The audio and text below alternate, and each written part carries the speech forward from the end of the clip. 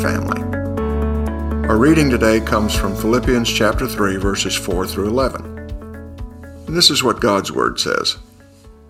Though I myself have reason for confidence in the flesh also, if anyone else thinks he has reason for confidence in the flesh, I have more. Circumcised on the 8th day of the people of Israel, of the tribe of Benjamin, a Hebrew of Hebrews, as to the law, a Pharisee, as to zeal, a persecutor of the church, as to righteousness under the law, blameless. But whatever gain I had, I counted as loss for the sake of Christ.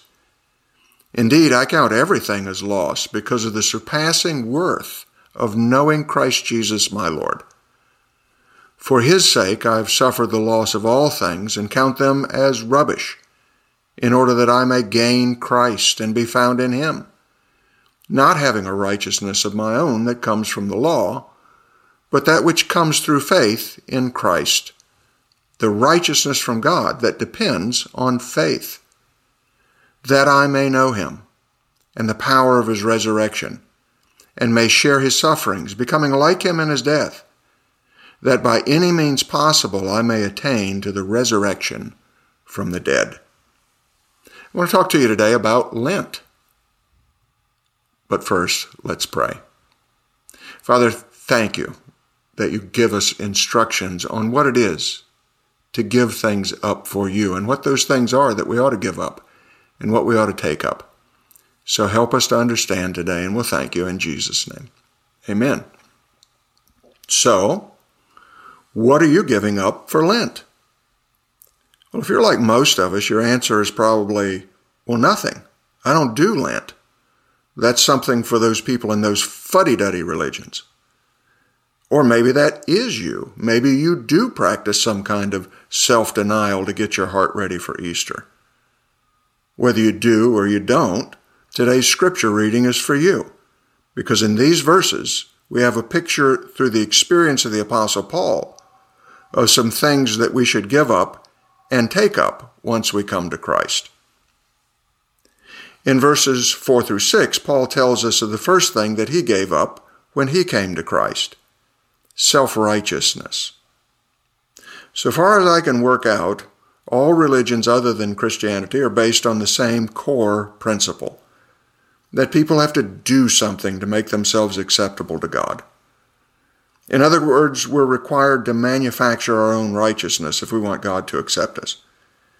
If you want to be acceptable to God, you have to do enough good work to impress him, enough charitable giving to catch his attention, enough self-sacrifice to balance the scales in our favor. And that, Paul tells us, is just what he was trying to do as a Pharisee. He was trying to weave a righteousness of his own that would impress God. But there's a problem. Trying to win God's favor by doing this kind of thing never works. It can't work. Sin taints everything we try to do, even the good things, and that makes them unacceptable to God. So how can anyone be made righteous enough to be acceptable to God?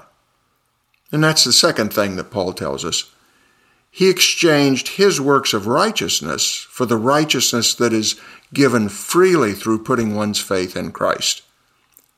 We can't do anything to make ourselves good enough. So by putting our faith in Christ, God does for us what we can't do for ourselves. He gives us, as a free gift, the perfect righteousness needed to come into his presence. When Paul realized what God had done for him, he changed his whole attitude about the life that he'd been living. The things that he once treasured, his good works, his ritual keeping, his careful rule obedience, all of that became rubbish to him. So, in a manner of speaking, we can ask the question, well, what did Paul give up for Lent? And the answer in these verses is he gave up on himself. He stopped kidding himself about being his own Savior. He threw it all over and exchanged it for the righteousness of Christ, and he never looked back. That's what Paul gave up when he found Christ. But what did he take up when he became a follower of Jesus? Well, it tells us that in verses 10 and 11. His great passion became a thirst to know Jesus fully, to become mature in the knowledge of Christ.